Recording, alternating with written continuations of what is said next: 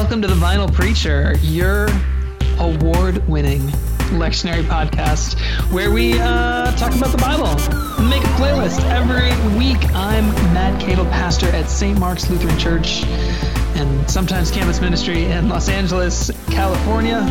I'm Zach Paris. I'm the pastor of Lutheran Campus Ministry at the University of Colorado, Boulder. And Zach, we have another guest on the podcast. It's been an amazing year for guests. It's been a really good... At least a month of guests. Really good lineup. And it's going to just culminate. The year's going to culminate with our today's guest, Aaron Tidwell. Welcome, Aaron. Thank you, Matt. Thanks thank for... you, Zach. Oh, yeah. Sorry. Yeah, thanks for being on. So Aaron is going to preach for me on December 29th? 29th, yeah. It is? Yeah, so we said, all right, easy come on the text, podcast, yep. talk about it. Yeah, easy text. Easy want week. to give him a... Are we reading the same thing? Layup. Just a layup. Yep. So it's gonna be good. I'm excited to talk about the text. But first, so we were trying to figure out what we were going to talk about today, Zach. And I said, we could talk about Christmassy stuff. And you were like, Christmas is over. And I was shocked. Christmas is over. I was shocked that you, as a lectionary preacher, would think that Christmas is over when this is actually the first Sunday of Christmas. We are in the midst of the 12 days of Christmas. Matt, I want to be the first person to wish you a happy Epiphany. I've already decorated. I have stars everywhere. Most blessed Epiphany to all of you. And I'm really looking forward to Ash Wednesday. Yeah. I've got the sackcloths out of the garage. I've decorated. It looks real dismal around here, but we're moving on. I'm getting ready to get my Ash Wednesday cards out to all of my friends and family to let them know about my mortality and their pending mortality. Just as a reminder that we're all gonna die. I'm drinking from my Ash Wednesday coffee mug that you gave me. Reminds me. I can't even remember that. Oh man, I vaguely remember this. What's on it? It says, when work feels overwhelming, remember that you're going to die.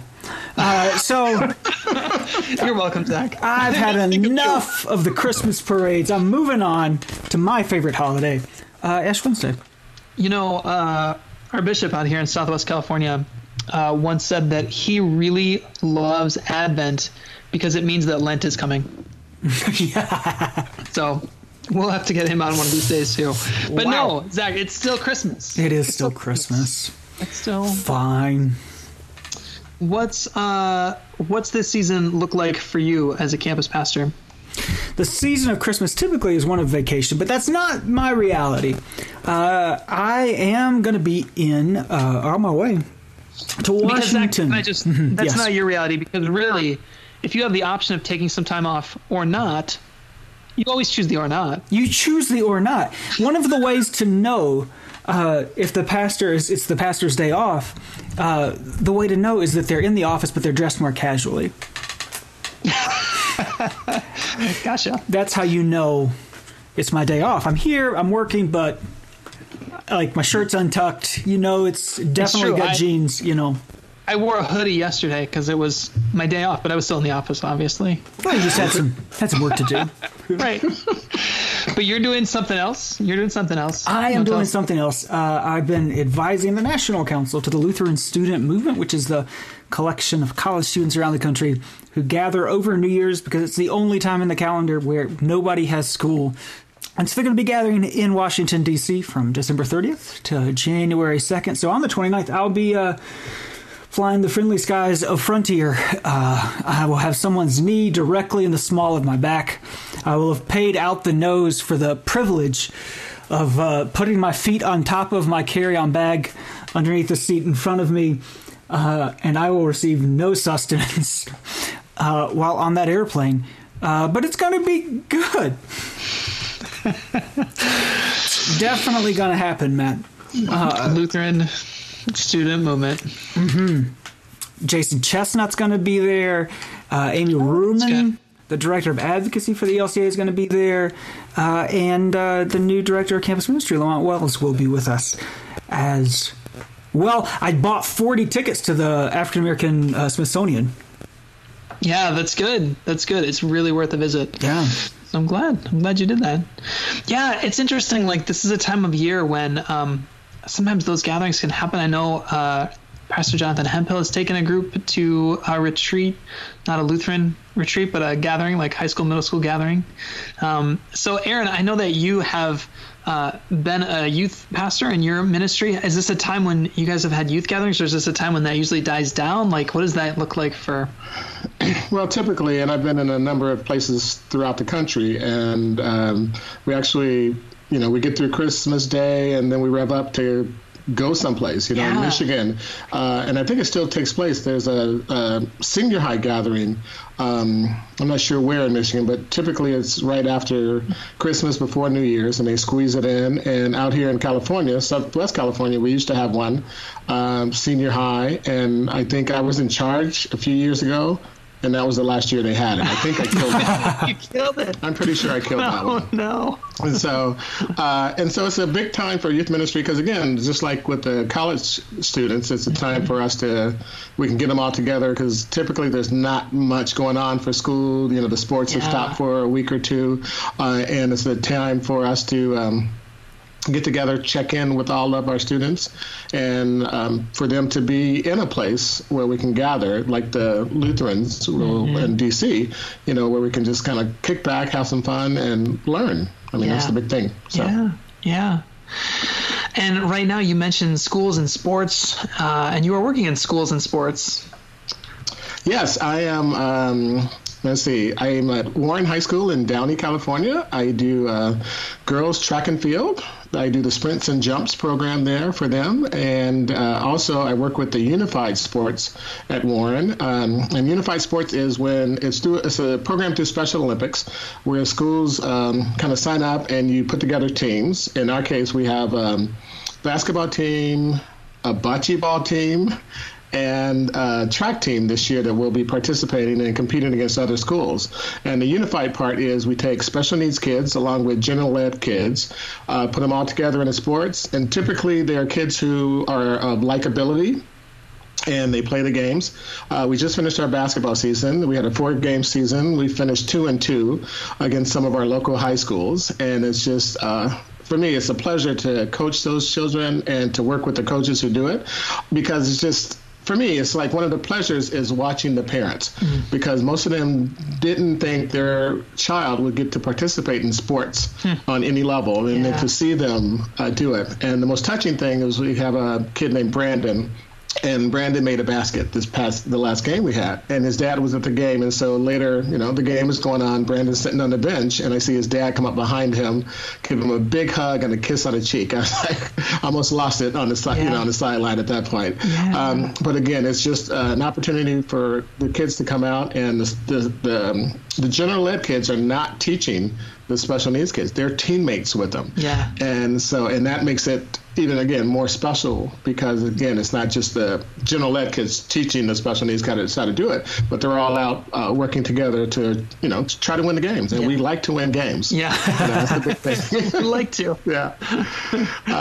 And so our school was kind of started in our area. And last year we had one game against our freshman girls. That was the only game. And this year we had, again, 4 games. So other teams in other schools in the area are now picking up on the sports things. Bocce ball, I'm not sure what bocce ball is yet, but that's going to be a January sport. But then once we're into track, we'll have, again, a slew of track meets, and then we get to actually participate at the Masters meet, which is a big meet before state meet here in California. And I had one team participate last year. One of our relays made it, and I think we took 3rd in the heat, and so they have a medal from that. And so it's pretty impressive to see it. And I like the fact that California is getting on board with it. And there's, schools throughout the nation that are getting on board with it. And I'd like to see it nationwide. Nice. Nice. Yeah. Well, I am doing neither of those things over the Christmas break. I'm just going to take a break, kind of. Maybe I'm going to be with family for 10 days. So depending on your point of view, that's a break. But we're looking forward to it. We'll get to see the nieces and nephews. We'll get to see the aunts and uncles, the grandparents. It should be good and cold. We'll be in Chicago and Wisconsin. Or Wisconsin, as they pronounce it. Wisconsin. Shall we talk about these Christmas texts. Let's get in the Christmas spirit. Let's get super nostalgic and happy, and let's get some. I've brought some mead here. We can share some mulled wine that we can just fully embrace the nostalgic visions of Christmas. You know, it's kind of amazing because we always talk about this during Lent. That like, did you pass the sugar plums? I had a sugar plum churro at Disneyland a few weeks ago. Wow. Which is neither here nor there. But you know, we talk about this during Advent, that like the way that you come to church in Advent, and it's very different from like church at the mall. Even the readings, you get John the Baptist showing up with fire and brimstone.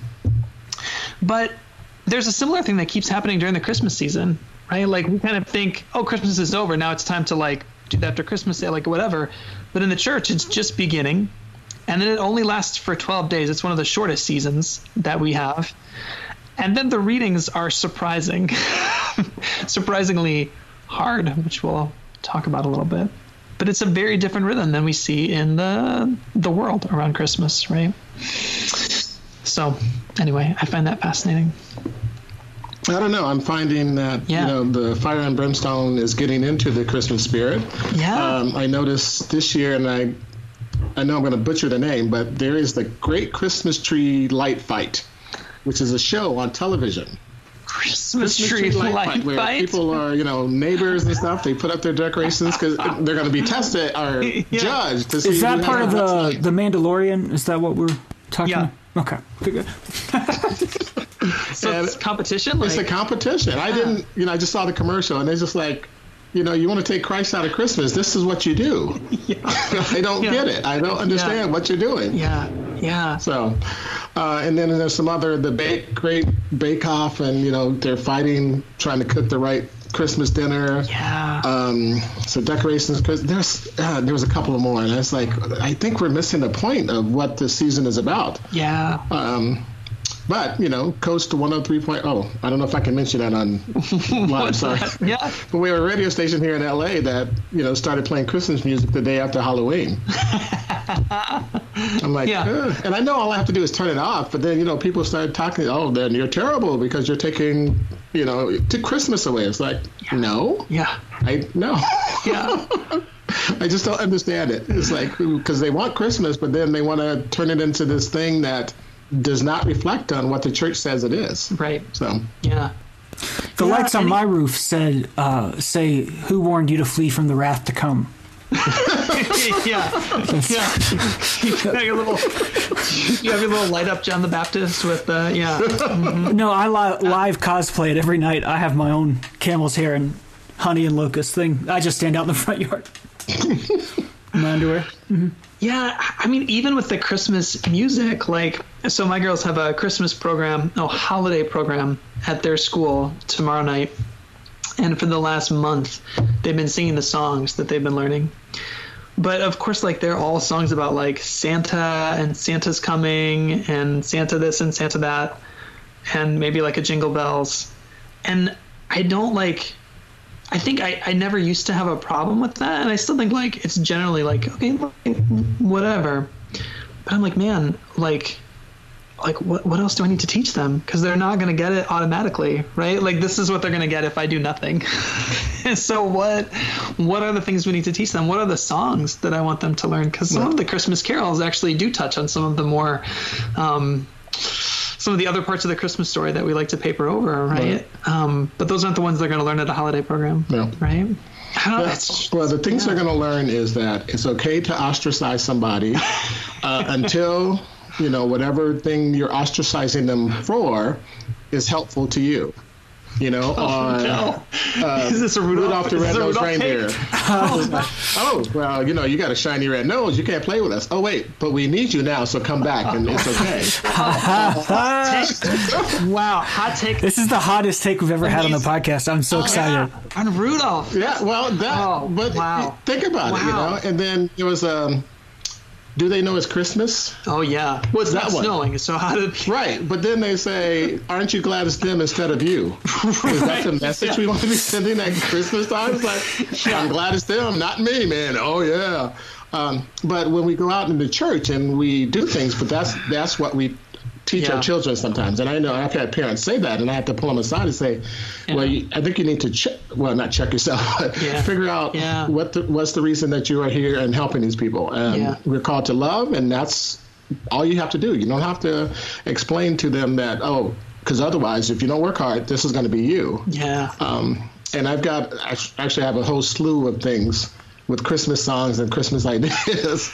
It's like, wait, I think we got the wrong idea here, people. So, yeah. So I think sometimes I'm seen as that angry black man at Christmas time. No, I mean, Matt, I have avoided all of these issues. My daughter's, I'm not kidding, favorite Christmas song right now is The Killers' "Don't Shoot Me, Santa."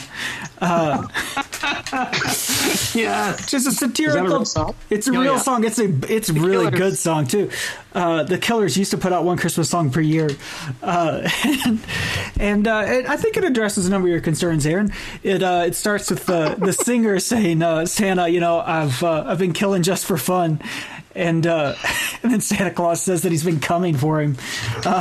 He's trying to convince Santa not to kill him. It's like a Western, basically. It's like a Western, yeah. Good. Oh. Yeah, the Killers have some good ones. They've got a song about Joseph. That Joseph one is so good. We should put it on the playlist. Really, it has Elton John on it. Elton John is on it. It's like, Joseph, man, I really feel for you. Joseph, better you than me. Better you than me. And then they've got one called "Christmas in L.A." with Dawes, with your favorite band. That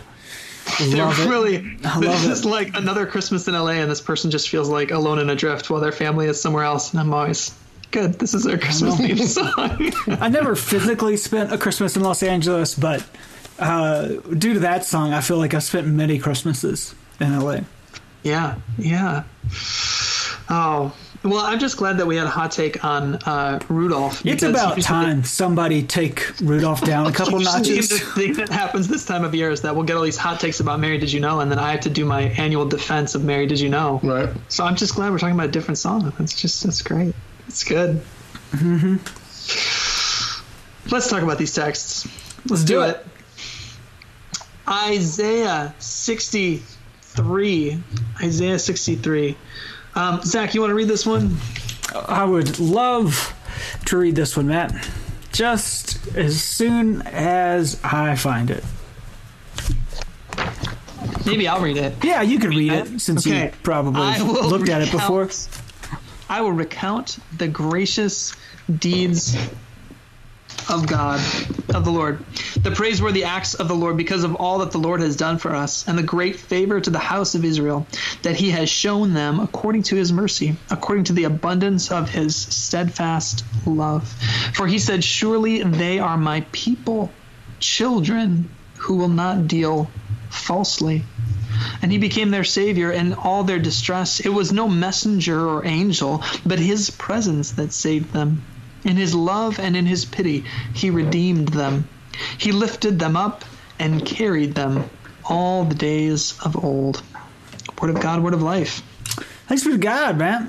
So this is where that footprint story comes from, right? Where it feels like it. Right? This is the footprint story. Mm-hmm. Yeah. Mm-hmm. Yeah. I really like the line where it's like, if he said, surely they are my people, children who will not deal falsely. I want to say, it's an implied question. Yeah, spoke too soon.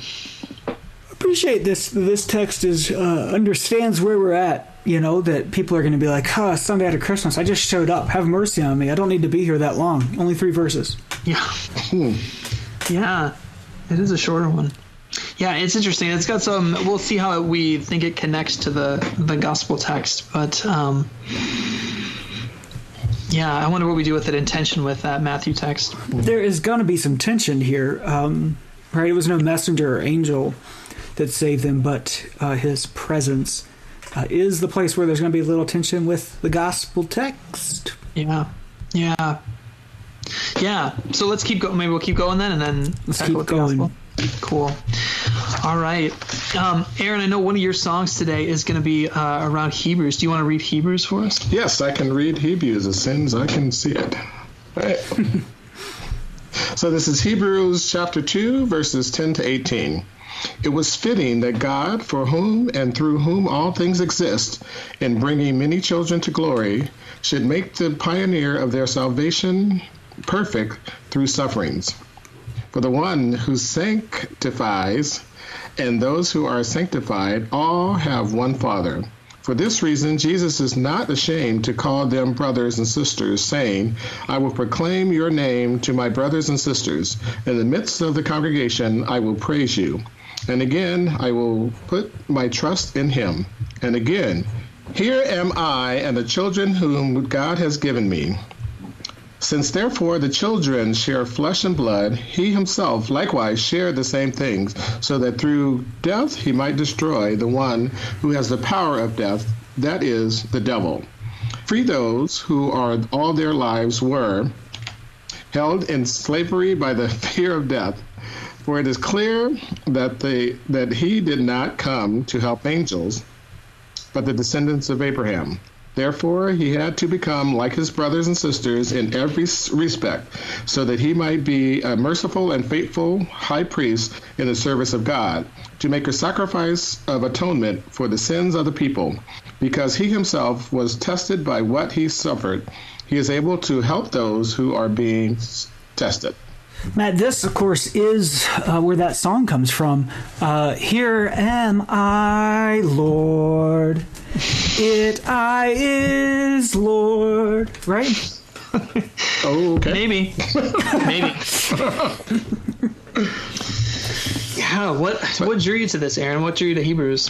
Well, again, I read the gospel text first, and then I went back and looked at the first lesson and then this lesson, and it just... because when I looked at it, once you invited me to be here today, I started thinking, as I'm reading things, I'm starting to think of music. It's like, what song, that I know fits into it. And as Matt knows me well, I tried to fit a Barry Manilow song into here, but sorry, Barry, I couldn't do it. So it's not your fault, it's Barry's fault. Hey, don't mess with Barry, please. I didn't mess with Dolly, so please don't mess with Barry. But I think it's that call. It's like, I'm ready. I'm here. I mean, it is that, here I am, Lord, kind of moment. And I think especially for me in this time, I want to say to people that I'm here, that I'm ready. What can I do? And that is... and I don't know. Yeah. I'm at my own little crossroads trying to figure out, for myself, where do I fit in this? In the church, at home, in the school setting, where do I fit in? And how is who I am? Because one of the things that's being tough for me, and Matt and I talked about this before we began the cast, was that, I'm an African-American male, and I'm in a world, a Lutheran world especially, that's 96% white, and I'm always being called for stuff, and it's like, wait, but that's not who and what I am. That's not what I want to be a part of. Yeah. I will be here. I will be present. I will do things, but at the same time, don't ask me to sit on the board and sit here quietly, making decisions when I'm a person of action and I want to be out there doing things. There are plenty of people who can be on boards, but I want to, I'm not that type of person. And so, yes, I want to be called, but at the same time, I want to be called for the gifts that I have and be able to share what I have. Yeah. So that line, here am I, really resonates. Right. Yeah. Well, and it's extraordinary to me in this text too. I mean, it gets specific both with this gospel text and with yourself. I mean, the number of times that children comes up in this text, like it's I didn't notice the first time I read through it, and now reading through it this time, I just went through and circled it every time. The many children of glory, here am I and the children whom God has given me, since therefore the children share flesh and blood. I mean, what a fascinating direction and focus for this text, right? Because it could have just said all people, but it chose that word for a reason. Right. Now, when you do text, do you ever go back to the original and see if they use the... Zach, do we go back to the original? Where's your Greek? Are you doing it right now? I'm having to look up Hebrews now, but I'm ready for the Matthew. But yeah. And the reason I mentioned that, what word is this? Yeah. But love was used in, I forget the text, but love was used in it a number of times. When Jesus asked Peter, "Do you love me?" Right? Yeah. And he asked him a number of times. Well, what was it? A different type of love each time? Yeah. And so, and me never having Greek or anything, so I can't go back to the original text. But then once they talk to people, it's like, oh, wait, it's being asked different ways. And so when they're saying children, are we meaning children, or are we just meaning the children of God, which would include all of us? Right. So this is what I hear, because I feel like I hear that word, and we'll see what Zach is maybe finding it in Greek. But if I hear it in English, what children makes me think of, there's a vulnerability in the word that's like built into the word. Whether you're talking about whatever age that person is, if I use the word children of God, right, I'm not highlighting like the power that you have. I'm highlighting your vulnerability. Right. I think that's a piece of it. And so when we think about like the role of children in church, I think that we sometimes get like the knock of like, the negative aspect in the world is the like glorification of youth. And it's kind of this like, however we want to think about that, right? What does it mean to glorify youth in our society? But at its best, it's saying, who are the vulnerable in our society? And so often children are in that place, right, of vulnerability. Mm-hmm. I don't know. That's what I hear, even just with the English word. Did you find a Greek there, Zach? I got it, Matt. It's all the same word used over and over again. Paidion, and it's actually, so it means child, but more than that, it's like throwing a little edo on the end of a word. So it's like little child, young child. It's the diminutive form of child. Like in Spanish, like if you add ito or ita, it's like the little one. So that's what it is. Huh? Wow, that's interesting. Wow. It'd be like a ito. And little children of glory. I mean, that's even more, right? In that direction of like, this is the vulnerability. Right. This is, And actually, if you wanted to take it an interesting direction, the direction that you would probably take it, Matt, that word is pretty similar to Padawan. Yes. Right? Oh, I was almost going to go there in the gospel, but okay. I'm currently in the Wikipedia trying to figure out the etymology of Padawan. Good. Or younglings. The younglings. Oh, man. Good to know. Good to know. It's not like it. So we're referring to Star Trek now? Star Wars, Aaron. Oh, that's the second best hot take you. Nick is gonna cut together a super cut of Aaron's disses on you. All you have to do now, Aaron, is find a way to insult you two somewhere in the next 20 minutes, and you'll get the Triple Crown. Oh my gosh, we were at the middle school youth gathering at Disneyland, and one of my leaders was like, "Oh, we're in Star Wars land," and then she did like the Star Trek, like, and she had no idea because she just doesn't care. And I was like, so we just, it was killer. It was killer. All right, shall we move into Matthew? Let us. All right. So, Matthew, we are in Matthew. We're doing a bit of a time jump. So we're in the back end of the second chapter, and we're not going to do the first end of the second chapter until I have moved on to wishing everyone a happy Easter on Epiphany with the wise men. So we jump the wise men, and so we're catching the scene kind of Christmassy. The wise men, the party is over. Everyone has left, and they are alone. And an angel of the Lord appeared to Joseph in physical, fleshy form. Just kidding. It was a dream. Again, dream number 2. Joseph has dreams. If only, that feels familiar, but I don't know. Right? This Joseph seems to be having dreams, and an angel comes and says, "Get up, take the child and his mother, and flee to Egypt and remain there until I tell you, for Herod is about to search for the child to destroy him." And so Joseph got up, took his child and mother by night, and went to Egypt. And they remained there until the death of Herod. This was to fulfill what had been spoken by the Lord through the prophet, "Out of Egypt I have called my son." But when Herod saw that he had been tricked by the wise men who went back another way, he was infuriated. Fun fact, the Greek word for infuriated this is the only instance it is used in the New Testament. No one else gets infuriated like this.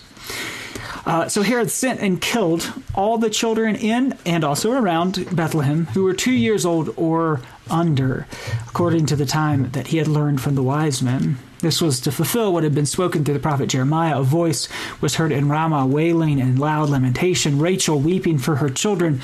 She refused to be consoled because they are no more. But when Herod died, an angel of the Lord came and knocked on Joseph's door. Just kidding, a dream. Again, third dream. An angel of the Lord appeared to Joseph in another dream in Egypt and said, "Get up, take the child and his mother, and go to the land of Israel, for those who are seeking the child's life are dead." And then Joseph got up. He took a child, took his mother, and went to the land of Israel.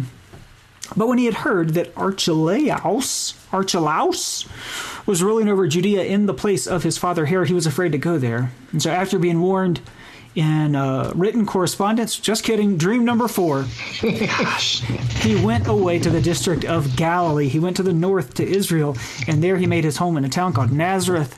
So, of course, we're fulfilling lots of prophets. We knock out 3 dreams and 3 prophecies fulfilled. That what had been spoken through the prophets might be fulfilled. He will be called a Nazarene. Wow. So a lot here, Matt. A lot. Places I want to hit is a lot rides in the Gospel of Matthew on Joseph's dreams. These are not inconsequential dreams. At least today, each of these dreams, these 3 dreams, is pivotal in the story of Jesus. The story does not continue. It does not reach the conclusion we know without the interpretation of and the reaction to these dreams. And so one thing you could play with here is that we carry into Christmas a lot of the dreaminess, the nostalgia that we are expecting. And I love when the Bible does this, where it's like, yes, this is a dreamy time, but these are not the dreams that you have dreamed for yourself. The dream of Christmas is a part nightmare that is so unexpected. So, I mean, I think I have preached this Sunday, an awful lot of Sundays, as a traveling preacher who rides the circuit. For some reason, I get Christmas 1 and the slaughter of the innocent a lot more than people call me up and say, "Zach, we'd like you to preach Christmas Eve." This and the Sunday after Easter. And in some ways, there's a really clear, easy path to good news, which is Christmas didn't fix everything, which on one hand is just reality, that all the hope and expectation we put on Christmas did not solve all of our problems, and yet the gospel endures. God continues to go with us into the exiles of our lives. Yeah, I almost want to, after this passage, I almost want to say not endures, but survives. Mm-hmm. Like Jesus, like this one child survives. Aaron, you said you did not. I mean, walk me through your reaction to this text. I ask you to preach, and then you look at it and you go, "I do not like this text." Why didn't he you didn't like ask it? you to preach Christmas Eve, I guess, huh? No, he did not. I feel it. So much easier. What's your reaction? How do you take this? And for me, this is a tough one because yes, we're going to celebrate the Christ child. It has been fulfilled, and Jesus. Joseph took Jesus, and he's safe, and he goes on to be the Jesus that we know and love. But my thoughts goes back to those children and Rachel for her weeping for her children. We glossed that part of the story over. I mean, these children were killed, murdered. And how we're able to justify that in the whole thing, And the angel told Joseph to not tell these other people that their children are going to be murdered.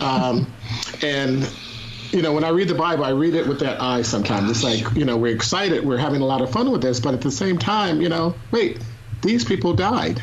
Yeah. And what do we do with that? And because what happens in the church a lot of times, that becomes the part we throw away. Yeah. It's like, oh, well, she was weeping for her children and, she didn't want to be consoled. But then we're going to push her off to the side. But Jesus was okay. Yeah. And we do that not only, with our scripture, but we do that in real life. Yeah. As we're seeing in our country now, things are happening to children, which, all of us would consider unthinkable, but they're still happening. Yeah. And yet, and still, we go on, we go on with our stories, we go on with our lives.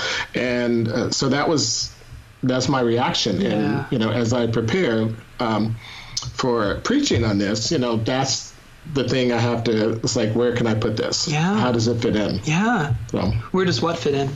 Where does that evil? Yeah. Because it's evil. Right. I mean, there's no way around that evil part of this story that we look upon in it's like, Jesus is safe. Yeah. Yeah, Jesus is safe, but at the cost of how many, children losing their lives. Yeah.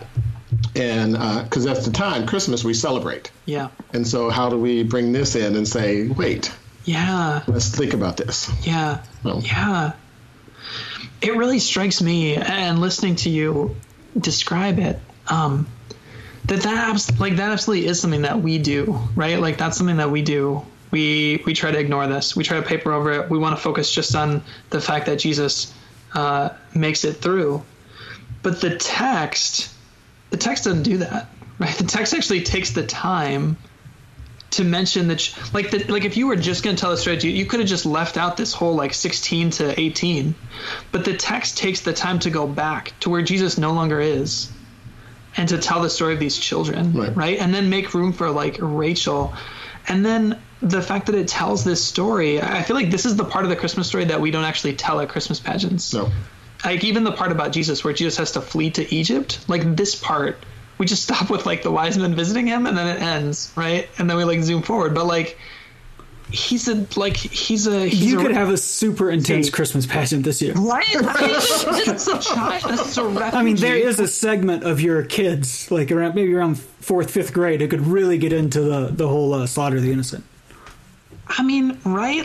And then what this should do, what we do is we try to ignore it. But what this should do is direct our attention back to those places in the world where this is still happening, right? Where we still see refugee, not even just adults, but children fleeing, and where we still see tyrants, first of all, children being killed, but also we just saw this week the president, again, sorry, politics podcast, but the president of the United States tweeting about a child, insulting a child because he feels threatened by a child. We have always seen tyrants feel threatened by children, right? How insane is this? This is a description. It's a lens to the world that we live in, right? And if we took Christmas that way, not as a way to turn away from the world, but rather as what are we looking at when we look at the world, then maybe it starts to lead us back in the direction God is calling us to go, right? In this season, maybe. I don't know. It fires me up reading it because it just does feel like it's brutal and it's painful, but it actually takes, unlike so much of what we often hear at Christmas, this actually seems to take seriously what is going on in the world, I wonder, Matt, if... Sorry, I just got all fired up. I don't know if I just I just find it so dramatic. Yeah. I wonder if a big part of Christmas that is worth naming that we're starting to tap into here is that Christmas, for all the time that we spend in the church with Advent and hope, that the experience of Christmas itself is something of disappointment, of unrealized hope. That there's a part of Advent that always feels a little weird, where we have to, sometimes it feels like we kind of have to pretend like we don't know what's going to happen, but we all know what's going to happen. It's going to be baby Jesus. And yet it's still not what we think and we hope it's going to be. I think there's a part of us that says, well, it is going to be one of the themes that might get preached in lots of churches, would be that we were expecting a great king and we got a baby. But we know this baby's going to have superpowers and heal people and do all that kind of stuff, right? It is going to be a baby and that's unexpected, but it's going to be a really good baby that's going to change everything. And there's true, but it's not true the way we think it is. This is still, we come back a week later. gone to, if I ever had the opportunity to preach Christmas these days, preaching about how absolutely weak, and Jesus doesn't even show up at Christmas is one of my things. Jesus has no lines in the pageant. I mean, he's just being carried around by Joseph at this point. He's like I'm sorry, I'm going to go into Star Wars, but this is like Joseph's like the Mandalorian, and here's the child that he's like carrying around but trying to protect from all these dangers. Jesus is just getting carried around. Like, Jesus is not like, Jesus doesn't even have those Baby Yoda force powers at this point, right? Like, he's just being carried around. We show up a week later, and Jesus is still just as weak and vulnerable as last week. And so what we do in response to that, one of the things we do to hit a homiletic point here, is our hopes are unrealized, and so we send those hopes into exile. We resign ourselves to the brutal reality of the world and make the best of the story we can, where we get to cut out the parts that we're uncomfortable with. But if we're going to turn this around, and I'm going to find my good news in it, the good news is that Jesus goes into exile with our exiled hopes and dreams. Jesus does not give up on those things, even as a completely weak, vulnerable baby. Jesus goes with those dreams and hopes and does not give up on the dreams that we, especially those of us getting up in age, resign ourselves to the realities of the world and mock the foolishness of children. I mean, even there, I imagine Jesus like carrying it forward, right? Like I just wrote down this. Does Jesus have survivor's remorse? Yeah. Right? Like, Jesus grows up and he knows this is like part of his story, and he has survived to carry this on, but he carries with him. Does he carry that survivor's remorse with him? Yeah. And like, think about the hopes then that are placed in Jesus. Like, all these other children are gone. Mm-hmm. This is the last one, right? Like, I mean, like, oh my gosh, I'm oversimplifying, but you know what I mean? Like the weight of that then this one child has to carry, right? Like, this is not like, it's like you said, this is not a superhero. This is like, there's something really weighty about that. I love it.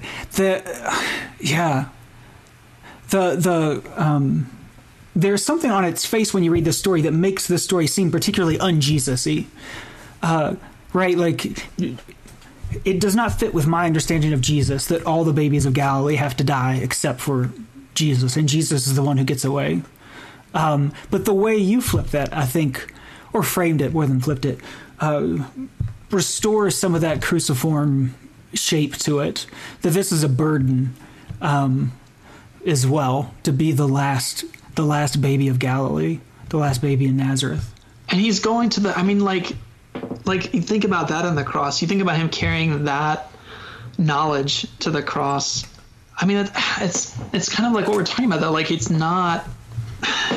very strange, because I do think, like, we want God to, like, just stop this from happening, right? Like, isn't that what, like, and yet really even carry it to the cross, like, what we wanted was for God to stop that from even happening.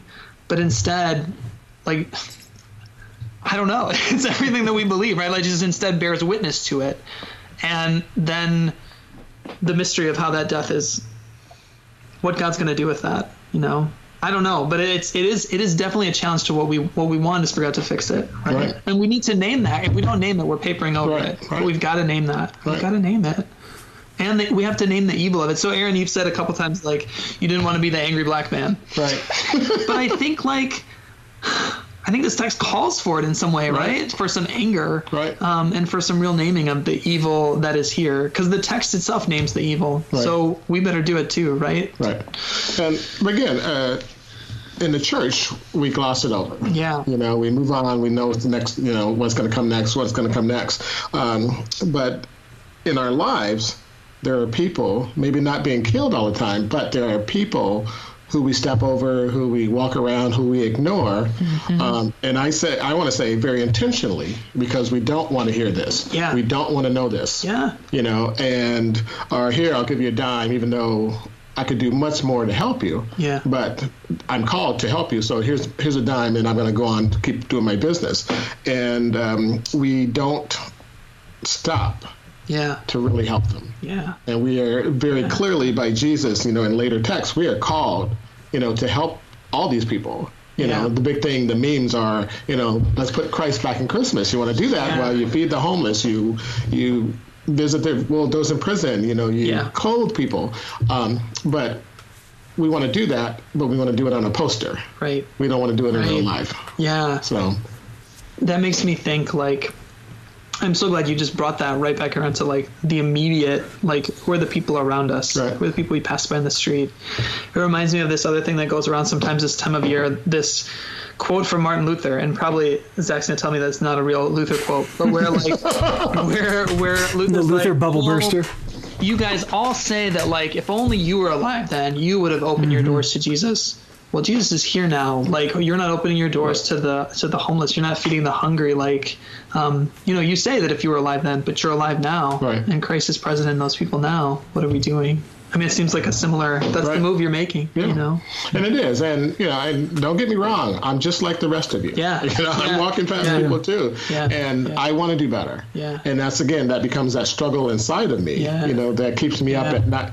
Well, it doesn't keep me up at night. I'm not going to lie about that. But I do think about it at night. Yeah. And so we have to, you know, if we are owning who we say we are, you know, we're followers of Christ, then we got to do better. We got to step up and do better.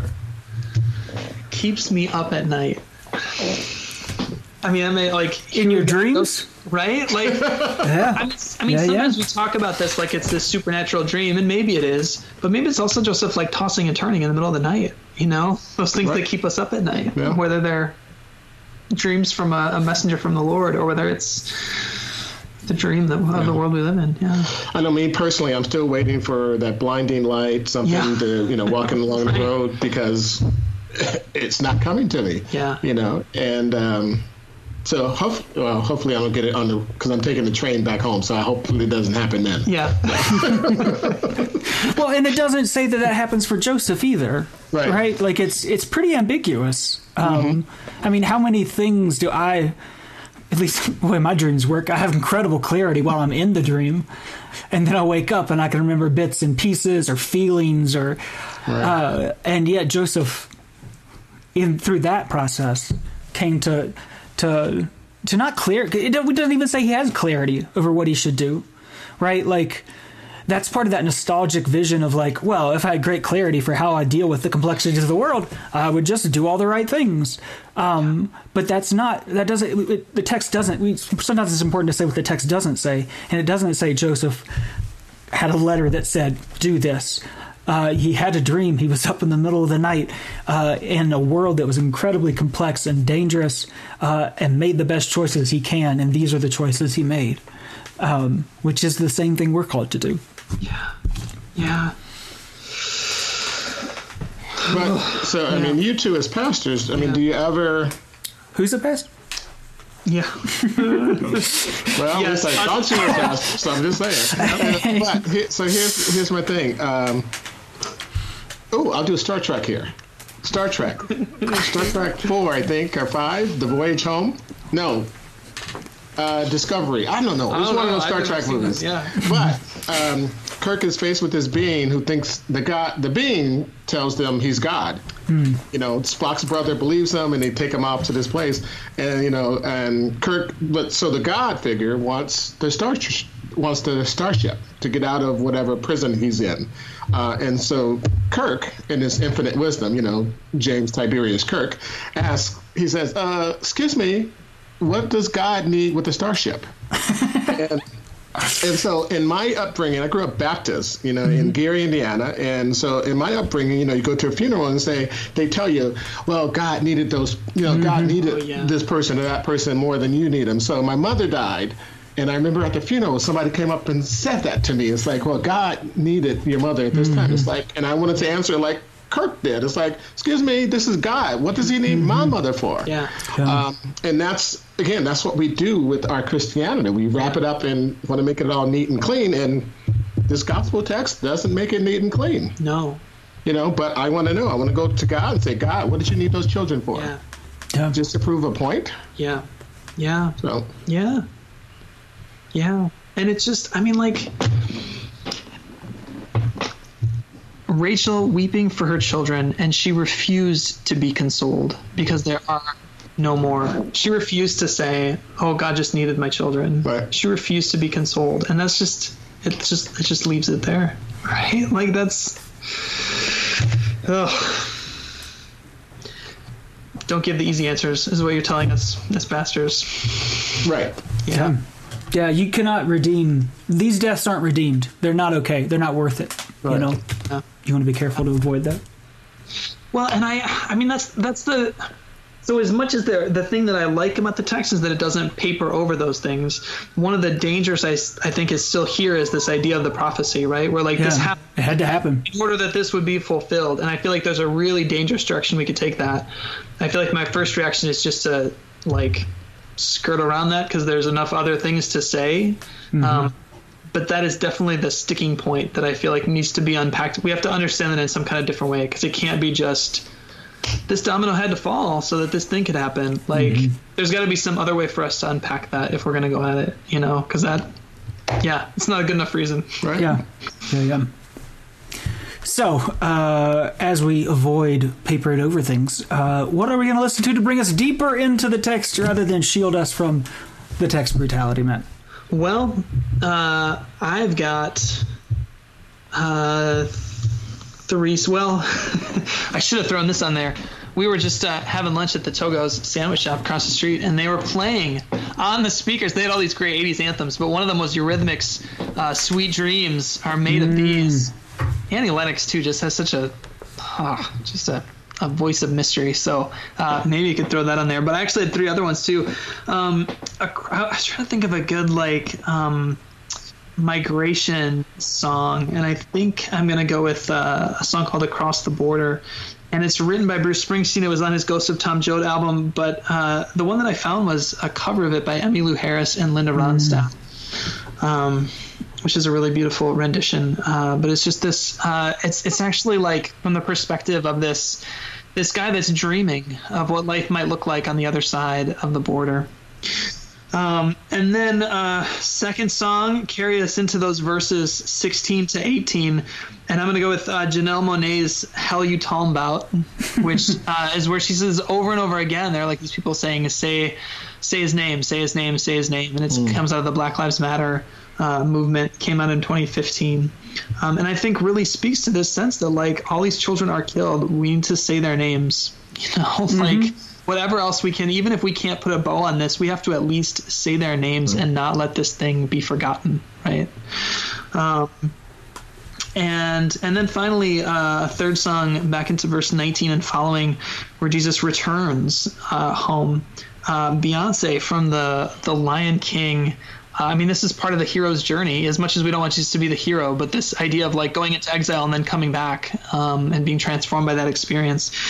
That's the Lion King story right there. But Beyonce has a song called Find Your Way Back, and it's just got some great, I mean, this is her album where she does a lot of Afro beats and borrows from a lot of like African pop, contemporary African pop, and so it's got a really interesting beat to it. Find Your Way Back. Nice. By Beyonce. Yeah. I like him. What are you listening to, Aaron? Well, for me, going through that Hebrews text, the song Wake Up Everybody, not the Harold Melvin and the Blue Notes one, but the John Legend and the Roots. Yeah. I guess with Chance the Rapper was part of it. Huh? Common. Oh, yes. Yeah. Common, yes. Yeah. Just, again, it says in the title, just wake up, everybody. No more sleeping in bed, no more backward thinking, time for thinking ahead. And then going on to it, looking at the Matthew text, my first one, and I had to search for this one because I needed to find something to speak to me for this, but it's a tribute to grieving parents. It's from, believe it or not, for those who may know me, it's a Lady Gaga song, and it's called Till It Happens to You. And I got to listen to it last night, and it's just like, it answers that, Yeah. Where Rachel was sitting there crying. It's like, until it happened to you, you don't know, you don't understand. Yeah. And then one of the last ones that came up, or the last song I came up with was, again, for the Matthew text. And it's from the 5 Stair Steps. It's a 50s or 60s, no, 70s group, I guess. And Ooh, Child. Yeah. Things are going to get easier. Yeah. And, Joseph, being reassuring to Mary and the child, Jesus, ooh, child, things are going to get easier, even though we know it's not going to get easier, Wow. So. Mm-hmm. This is going to be a great playlist. Chills. Thinking of that song as like can you imagine a choir doing that after hearing this gospel? Oh my gosh. Yeah. Mm-hmm. All right. Thank you, Aaron. Oh, you're welcome. What have you got, Zach? I'm going to go back, and it only got better the more the deeper our conversation moved along. I'm going back to 1977 off of an album called Rumors, Fleetwood Mac's Dreams. The crystal vision, I keep my visions to myself. It's only me who wants to wrap around your dreams. And have you any dreams you'd like to sell? Dreams of loneliness. Gosh. Thunder only happens when it's raining. I like it. And then this text, Matt, is not exactly a safe for work text. So I've got a pair of not particularly safe for work songs I want to put on the playlist. The first one is Liz Phair's 1995 Earmuffs, Fucking Run. Whatever happened to a boyfriend, the kind of guy who tries to win you over? Whatever happened to a boyfriend, the kind of guy who makes love because he's in it? And I want a boyfriend. I want all that stupid old, like letters and sodas. That yearning for nostalgia that's just not coming.